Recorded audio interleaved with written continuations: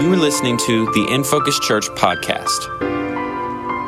We believe God is going to meet you right where you are today as you listen and dig into His Word.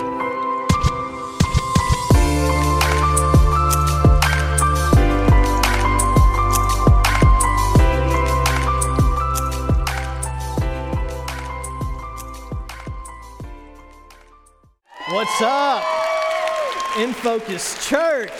My goodness. Y'all, I have been waiting, and I am so hyped to be here. How are y'all doing this morning? Good? Yeah? Passion One Day, Shelby Farms. Now, Pastor Brent and Carla did a little bit of talking, and we're chatting backstage, but you see, I actually got my start in ministry as a worship leader, as a worship pastor, and Passion One Day in Shelby Farms, y'all won't even believe this, but guess who was there alongside of me at Passion One Day Shelby Farms? Pastor Brent and Carla. Y'all, now we never ran into each other then. We might have, it was a big old place, but I just want to let y'all know, if I could do it my way, I think I would just bring the worship team back up. And we would just sing one worship song, and then we would be done, and then Pastor Brent and Carla would just come up, and we would just unpack the theology of that song, and we would just keep doing that until Jesus comes back. Anybody, down for that? My goodness. Well, let's pray, and then we're going to get started. Lord, we need you. Jesus, we are desperate for you. Holy Spirit, we desire your power and your goodness and your grace in our lives. Lord, I pray that your Spirit would permeate this place, that your Spirit would invade our hearts, that your Spirit would illuminate the text, Lord. God, give us vision and clarity. And I pray that as we dig into your word, that our hearts would come alive in fire and flame with the passion for your name. In your name we pray. Amen. I had an entire sermon set up for today. And then on Wednesday, I was like, you know what? We're going to do something different. So we're going to flip the script a little bit, and I began to think about our culture. And I began to think and say, you know what? We live in a really interesting time. So I want to do a little bit of an experiment with y'all. So I know that you went from 2 services to 1 service. So normally I get 2 shots at this, but this morning we only get 1 shot. So I need everybody to be hype and active. Can y'all do that with me? Yeah? Hands up. All right, cool. Let's do this. Okay. So here's what I need you to do. I need you to raise your hand for the thing that you associate with. Okay? Raise your hand for the thing that you associate with. Okay, here's the first thing that I want you to associate with. If you're an iPhone person, raise your hand. iPhone. Okay, if you're an Android person, raise your hand. Okay, great. We have a support group in the back. They're going to pray for you, and we believe in deliverance. I'm playing. Okay. Here's another one. MJ, Michael Jordan, greatest of all time. Raise your hand. All right. Okay. All right. Oh, look at that. We're so excited. Okay. LeBron James, greatest of all time. We got 3 people. Okay. It's cool. We got a thumbs down. Okay. Here's a very important near and dear. This might depend on our friendship. Chicago deep dish pizza. Raise your hand. Y'all about Chicago. Okay. New York thin crust pizza. Oh, my goodness. Oh, let's go. We're going to let's go. Out of everything, nothing, but brought up the pizza. My man over here let's go. All right. Chip and Joanna. I'm just kidding. Nobody beats Chip and Joanna. We all have our hands up, right? We all have our hands up for that one. They're the greatest of all time. Now, here's what's so intriguing to me. Anybody peek to the right or to the left when the question oh my, especially if you're a husband and wife duo in here. We know this is about to be real uncomfortable real quick, especially if one is an iPhone and the other is an Android. Ain't nobody want to see the green bubble ever. See, here's another thing that we come across actually. In one way, we all can agree on and associate with this one thing, whether it be an object or a team or a person or an idea. And instantly, like, this was unbelievable. Inside of this room, no matter if you're an MJ fan over here or an MJ fan in the far back corner, y'all were united together. You're of the same mind. Y'all are besties already. Y'all probably never even met before. Now, if you happen to be a LeBron fan, like right here, is he a LeBron fan?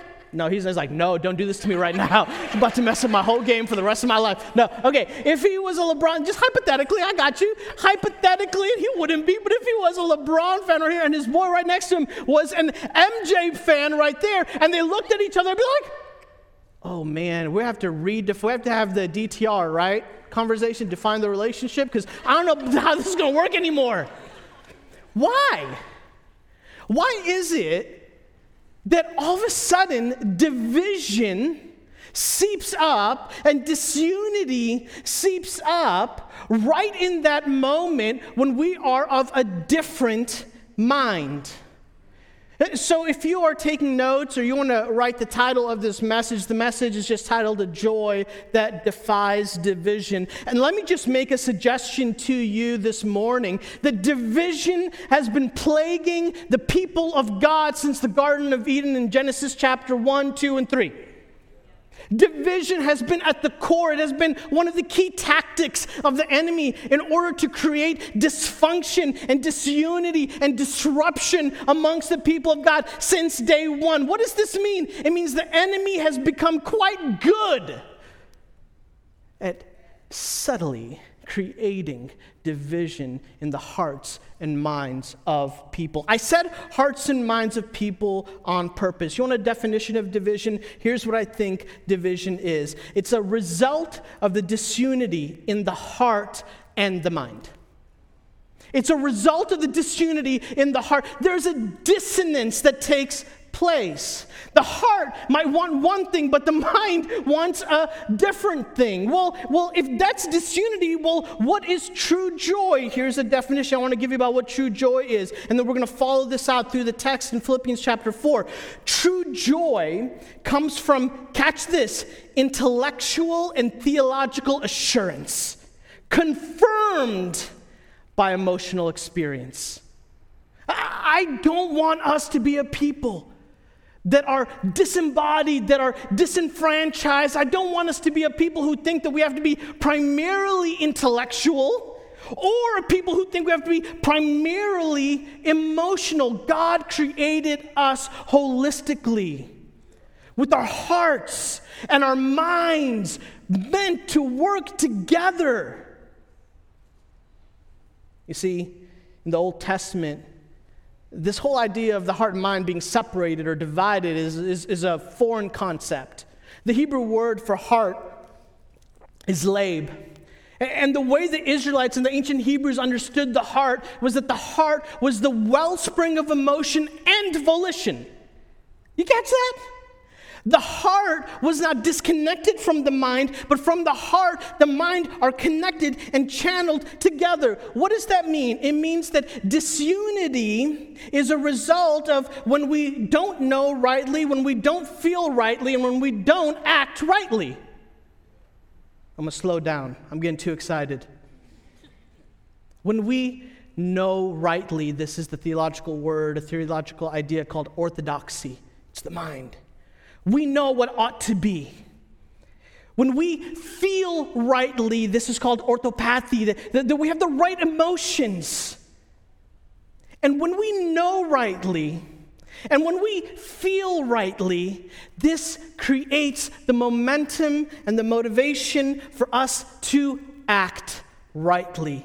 This is orthopraxy.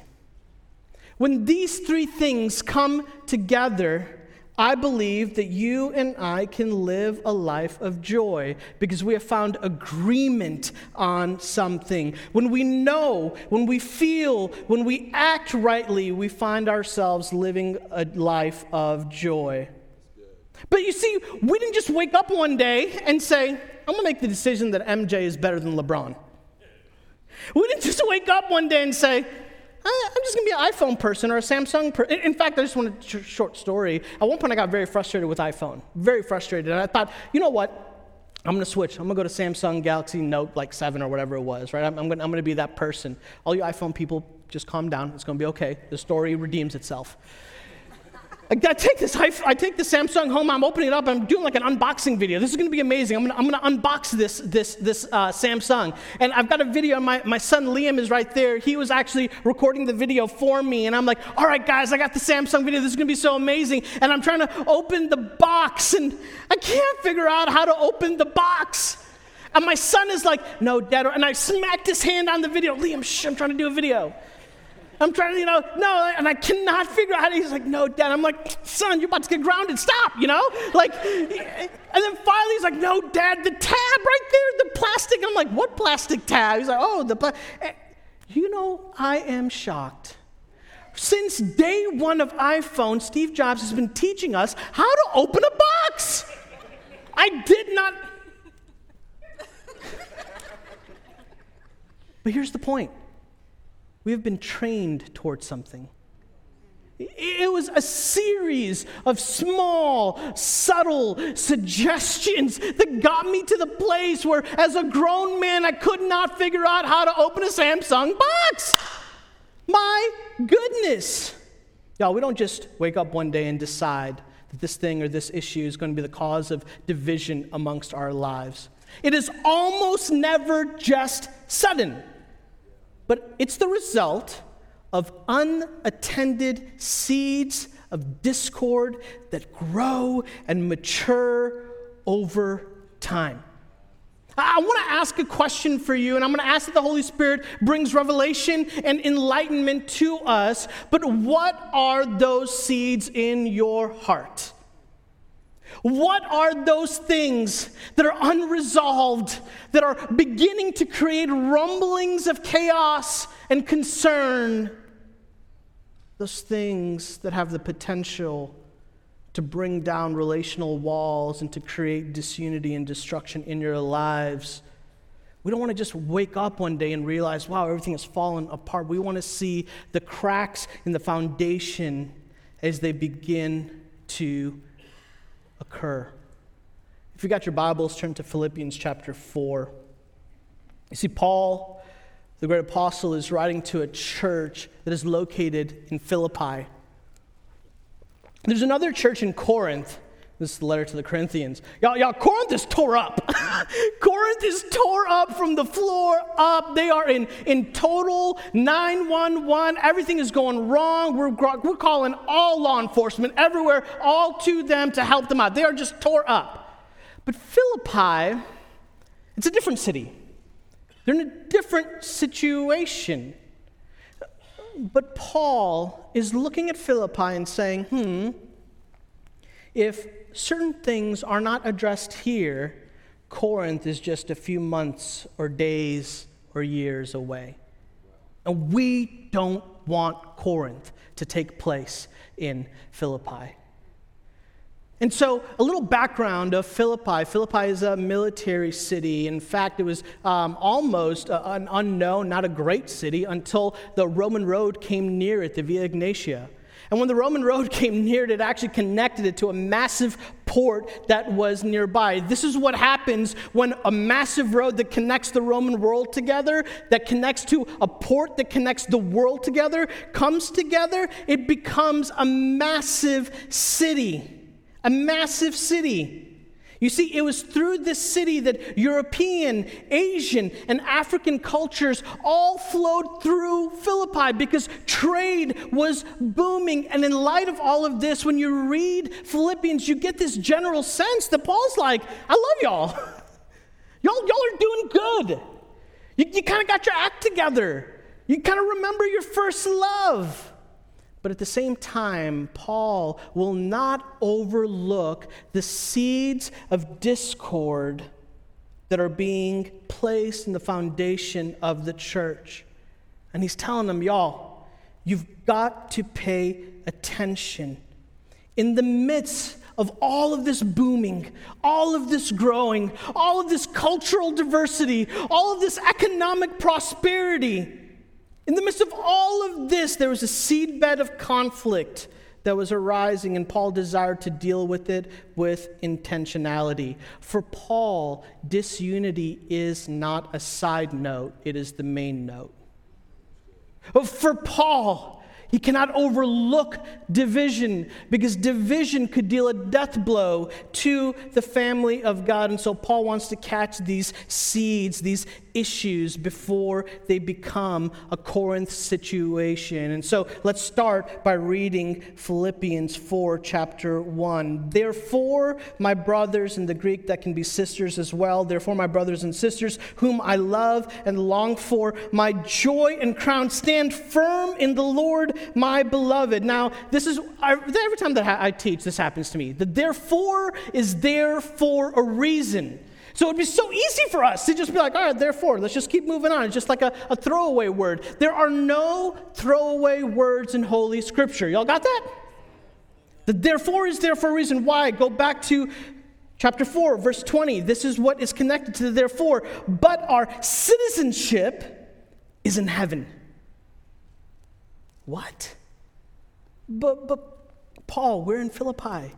Don't you know that Philippi is booming? Don't you know that the economy is killing it? Don't you know that we've got all kinds of opportunity here? But our citizenship is in heaven. Catch this. And from it, we await a Savior, the Lord Jesus Christ, who will, and here's the promise, transform our lowly body to be like his glorious body by what? The power that enables him even to subject all things to himself. This is what Paul does here. He says, hey, remember Jesus. Remember Jesus. And why does he talk about this whole transforming of the body from the lowly to the glory? Why? Because he's talking about the cross. The people of Philippi, the church in Philippi, could not hear these words in a letter that was delivered to them and not instantly be reminded of the tragedy of the cross that comes simultaneously with the triumph of the cross. You cannot, y'all, take away the tragedy of the cross. But simultaneously, we can't omit the triumph that comes with the cross. It is a both and it is on the cross that Jesus overcomes sin and death through death itself. I heard there was a great message on death that was preached last week. Y'all might want to check that one out. Paul says, but remember Jesus. And remember that Jesus is the anchor of our hope. Jesus is the anchor of our faith. And it is because of Jesus that you and I, we have a citizenship in heaven. Now, this actually does absolutely create chaos for the church in Philippi. Because you see, many of them had already gained Roman citizenship in Philippi. We're going to get to this a little bit later. But this is very important for you to hold on to the back of your mind. There is right here the seed of division. How can I be a citizen of this place and yet simultaneously be a citizen of this place? Isn't it conflicting? Paul will get to that. So have this in mind, that the citizenship that we have in heaven that awaits us because of the goodness of Jesus. Therefore, in light of these things, my brothers and sisters whom I love and I long for, my joy and crown, stand firm thus in the Lord, my beloved. He's given all these lovey-dovey words to these people. He must really love them. And then he gets into verse 2, and this is where everything goes crazy. In verse 2, he says, I entreat Judea and I entreat Syntyche to agree in the Lord. Hold up, wait a minute. You see, for us, in our context, in our culture, we're just like, oh, cool, it's just a couple women, you know. We might be having a little spat over here, and it's a little issue. You see, we have to understand something that's taking place, that the letter to the Philippians is a letter that's being read out loud to probably a local church. So I kind of imagine it being something like this. bunch of different people from different backgrounds and different cultures all sitting together and opening up God's word, and all of a sudden there's this amazing letter by one of the main leaders of the church, and they're hearing this letter being read. And here's the way that Paul actually, I think, sets up a sucker punch for Judea and Syntyche. Because why? In chapter 1, Paul's all about unity. So I imagine Judea and Syntyche, they're a little bit of a conflict, so I doubt they're sitting right next to each other in the church, right? One's probably in that corner, and one's probably in this corner. And every time Paul's like, and the church needs to be unified, and the church needs to come together, and the church needs to have one mind and one accord, I have a strong suspicion that Syntyche's like, I hope Judea's got her ears open. She needs to be listening to this one. Right? And then in chapter 2, he says, reject and flee from relationally sinful and destructive behavior. And I think at that moment, Judea's over here like, I hope, Syntyche, that she is listening and not on her iPhone looking up Instagram. She needs this message for her, right? Because, we never do that. We never think this message is for the other person, right?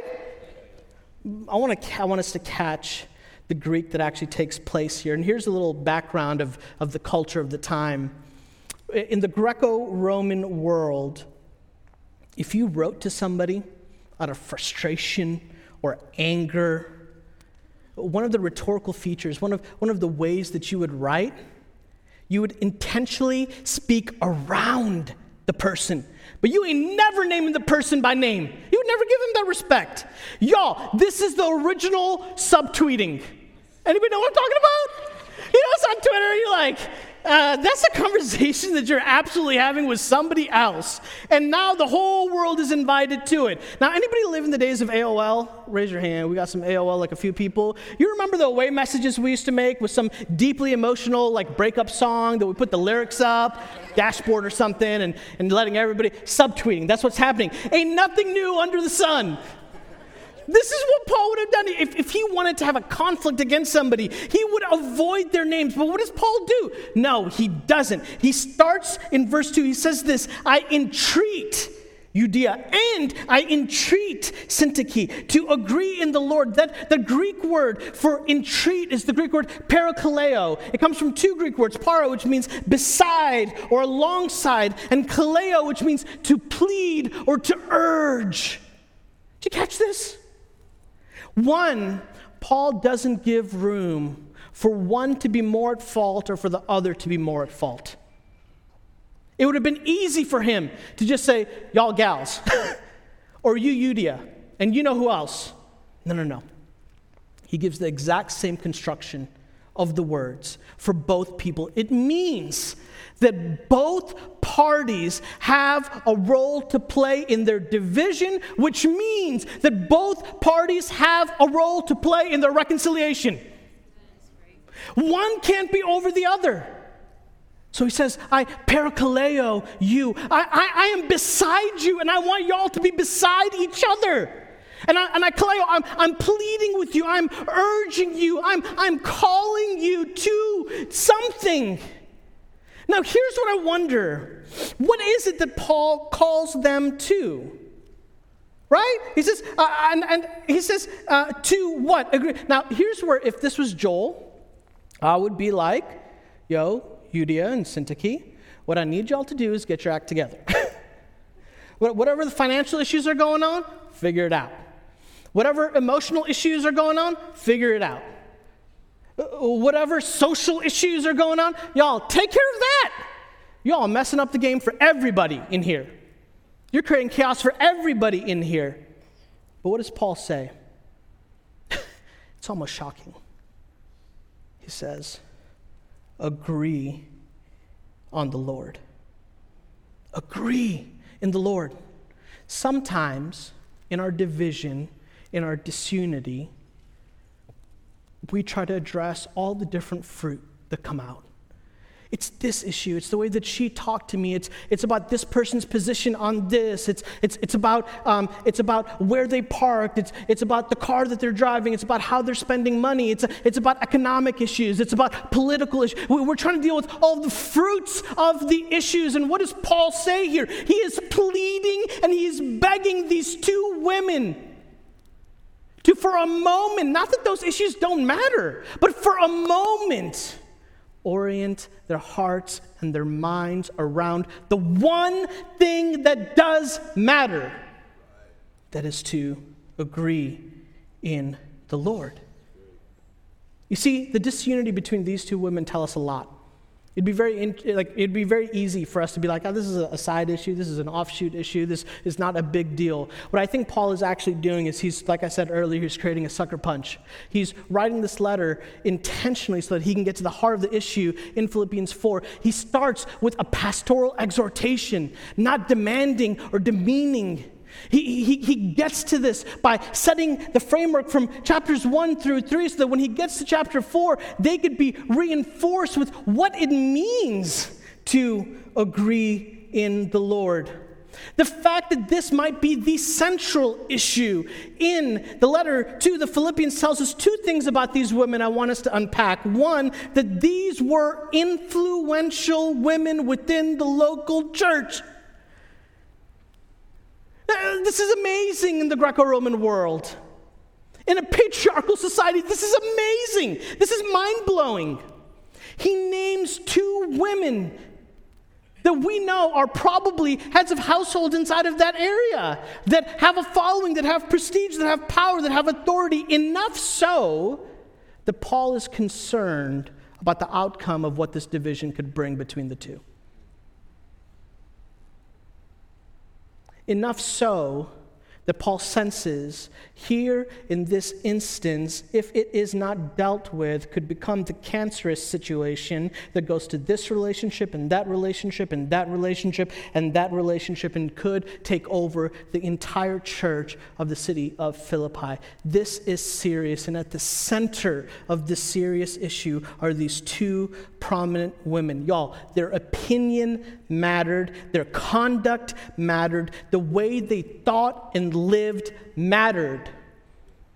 For all of us in this room, we all have a sense of influence to some degree. And if you think you don't have any influence, I want you to reconsider that thought. God has placed you in the positions of your work and vocation, in your family, in your neighborhood, on purpose, with great intentionality. That means that He has given you the influence that is necessary. That also means that you and we have a responsibility because our opinions, our words, our thoughts, our actions all matter in the family of God. There's no second-class citizen in the family of God. We're all welcomed in as sons and daughters into the family, which means the way that we engage and interact with each other is of vital importance. Here's the second thing. Disunity or division is never exclusively individual. It always has communal implications. The lie that, this is just between us, or nothing, nothing is ever just between us. My wife is here, and we have a rule that I'm supposed to ask her permission before I use any stories of our family. Didn't ask her. We did a drive, and so, babe, she's gone. She's not even in here.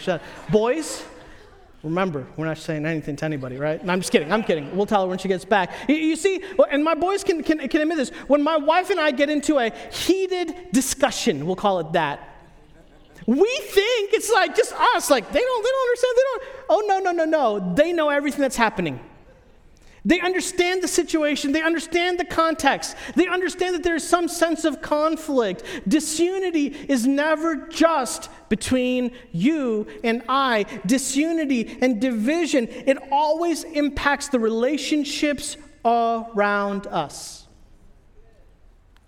If this is the case, isn't it all the more important for you and I to care deeply about the things that unite us over the things that divide us?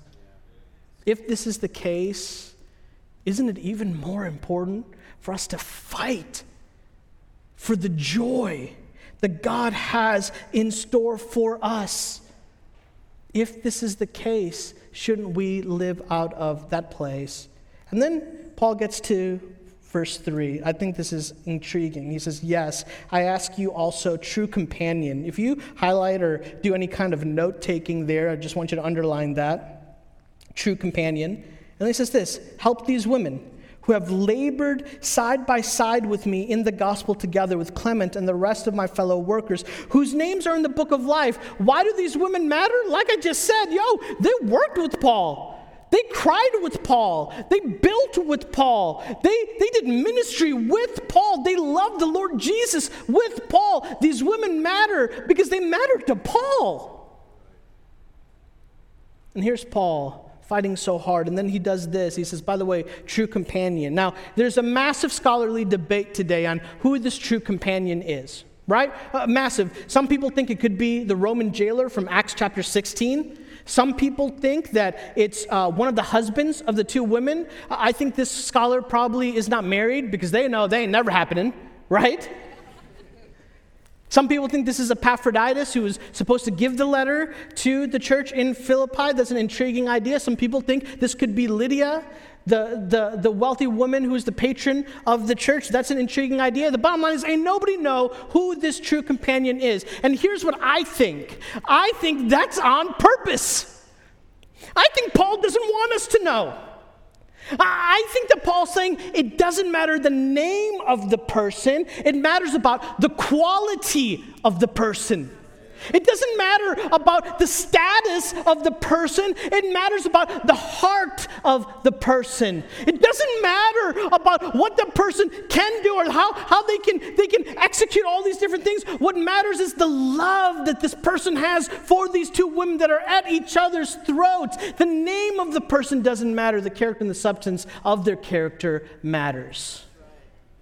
At this point, I want y'all to just write true companion. If you're taking notes, write true companion. And I want you to write an equal sign. And I want you to write your name right there. Some of us might be in the midst of a divisive relationship. But I think all of us at some point have watched on the side as people that we love and care about go at each other's throats.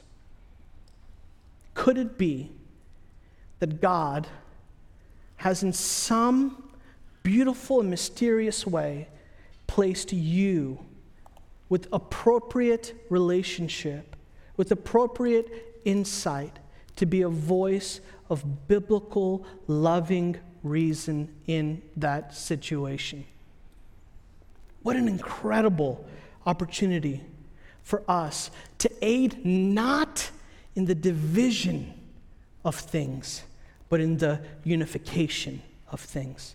Isn't that what Jesus did on the cross?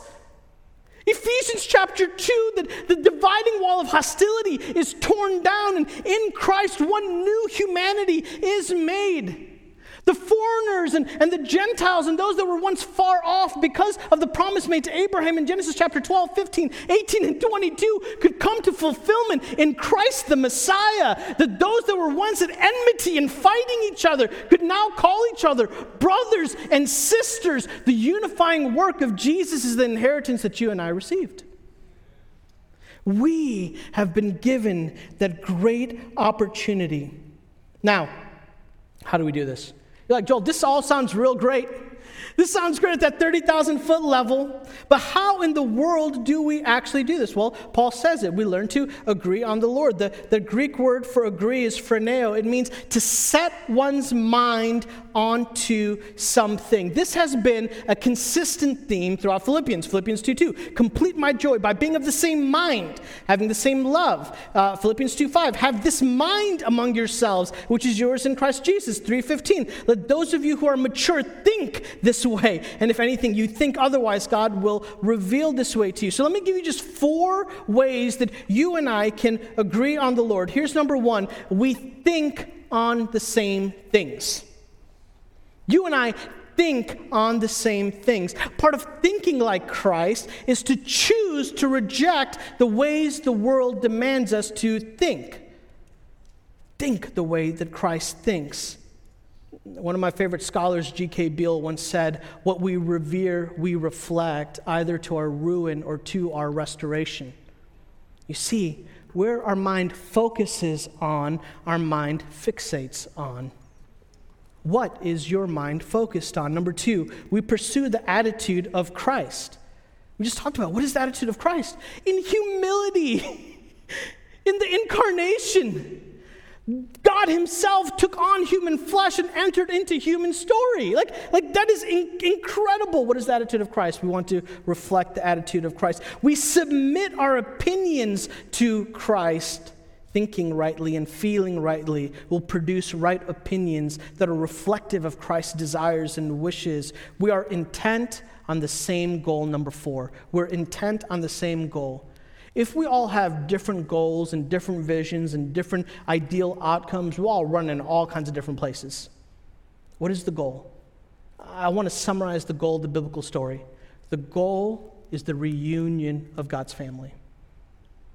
From Genesis chapter 3 till Jesus hangs on a cross and conquers sin and death and ascends into heaven at the right hand of the Father, the impetus, the goal has been a reunion of a family that was once divided. See, this does something else. It actually exposes 2 different patterns. A world pattern and Christ's pattern. Here's how I would describe the world pattern. You do you, boo. Am I right or wrong? Right? Like you do you, boo. You think what you want to think. Yo, you have the attitude that makes you happy and you confident. Hey, by no means don't ever submit to no one. That's a sign of weakness.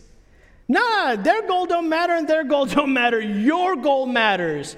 It's like BK, have it your way. You see, what Paul pleads, what he calls us to, is to 1, identify these anti-Jesus patterns. Number 2, to renounce and reject these patterns. And number 3, that we remember that you and I are citizens of a kingdom. If you and I are citizens of a kingdom, then our actions and our thoughts and our feelings should be patterned after the king. And let me just work this logic out for you.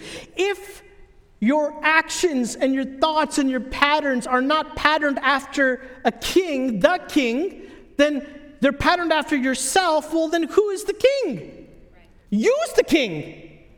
And I'm just letting you know, in every story, in every human history, in every culture, in every nation, from the beginning of time, there can never be 2 kings at the same time. It will never work. You know why? Because one is the true king, the other is a false king. One is a true king, the other is a king that's trying to create a rebellion. Y'all, we do not want to go head to head with the King of Kings who created the world through his breath, who sustains the world through his life and being. Then he gets to 4:3. He says in the last section, whose names are in the book of life.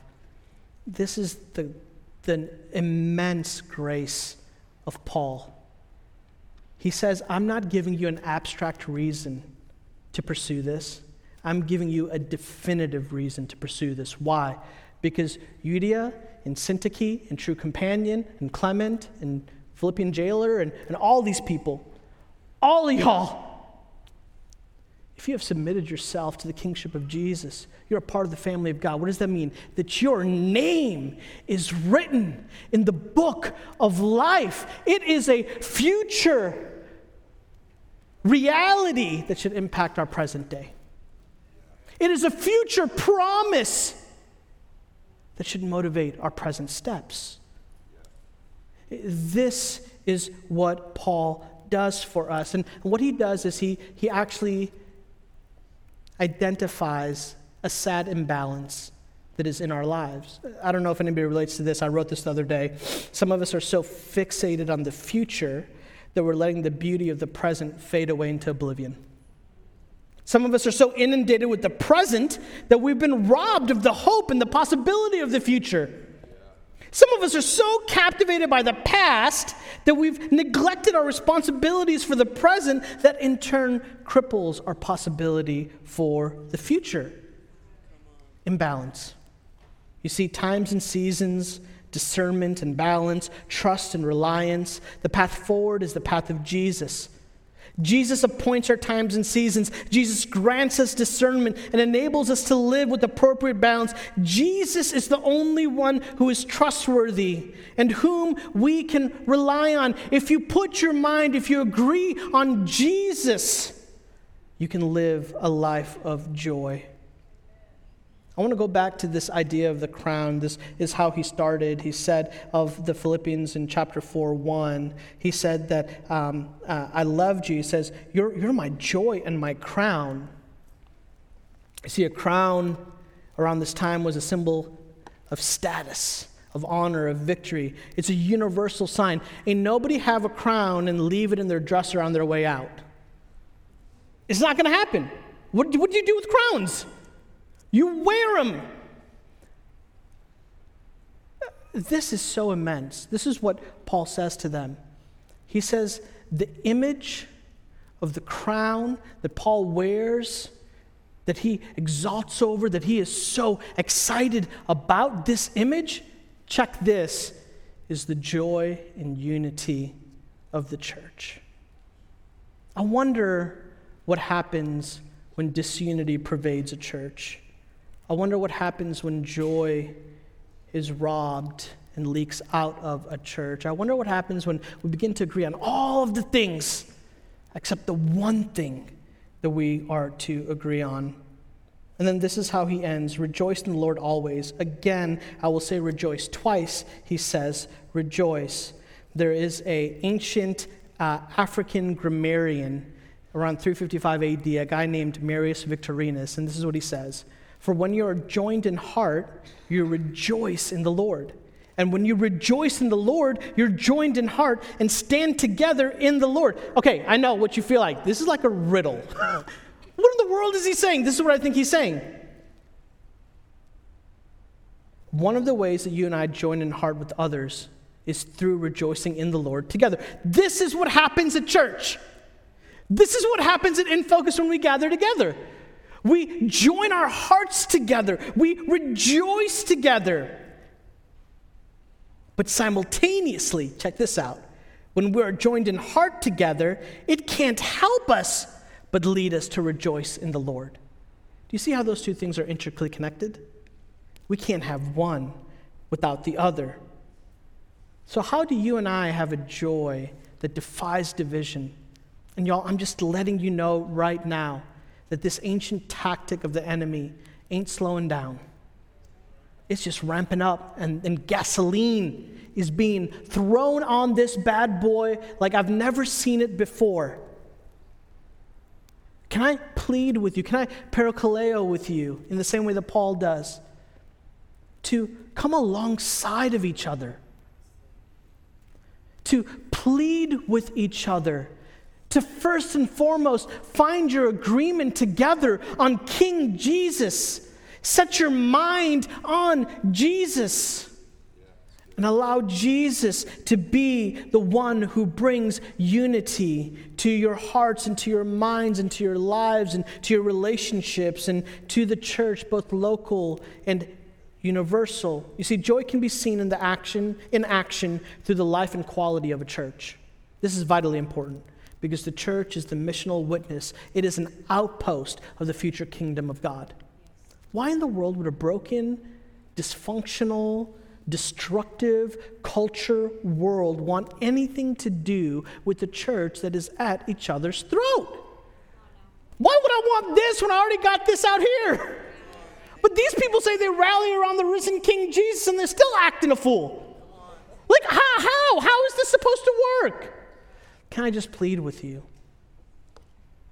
to allow your hearts and minds to be fixated on King Jesus? I want to end by reading Philippians 4, 8 through 9. I don't want to end with my words. I just want to end with Paul's words.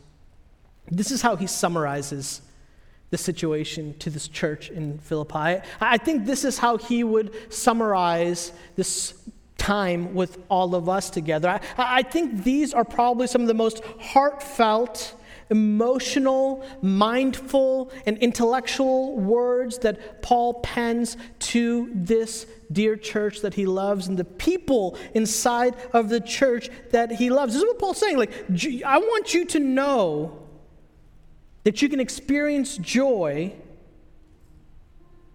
when ultimately you realize that God is in control. And so this is what he says, Philippians 4:8-9. Finally, brothers and sisters, whatever is true, what is true? Whatever is honorable, whatever is just, whatever is pure, whatever is lovely, whatever is commendable, if there is any excellence, if there is anything worthy of praise, check this out. Think about these things, mind. What you have learned and received and heard and seen in me, check the second one, practice these things. And then what will happen? The God of peace will be with you. Think on these things. But y'all, don't just think about them and then let them fly by. Practice them, live them, breathe them, feel them. Allow it to be the natural rhythm of your life. Set your heart and mind on King Jesus and trust him, because he is worthy. He's the only one worthy of our trust. Let's pray. You have been listening to the In Focus Church podcast. We hope God met you right where you're at today. Be sure to like, subscribe, and leave a rating wherever you're listening from, and visit infocuschurch.org for more on all that's going on in the life of our church.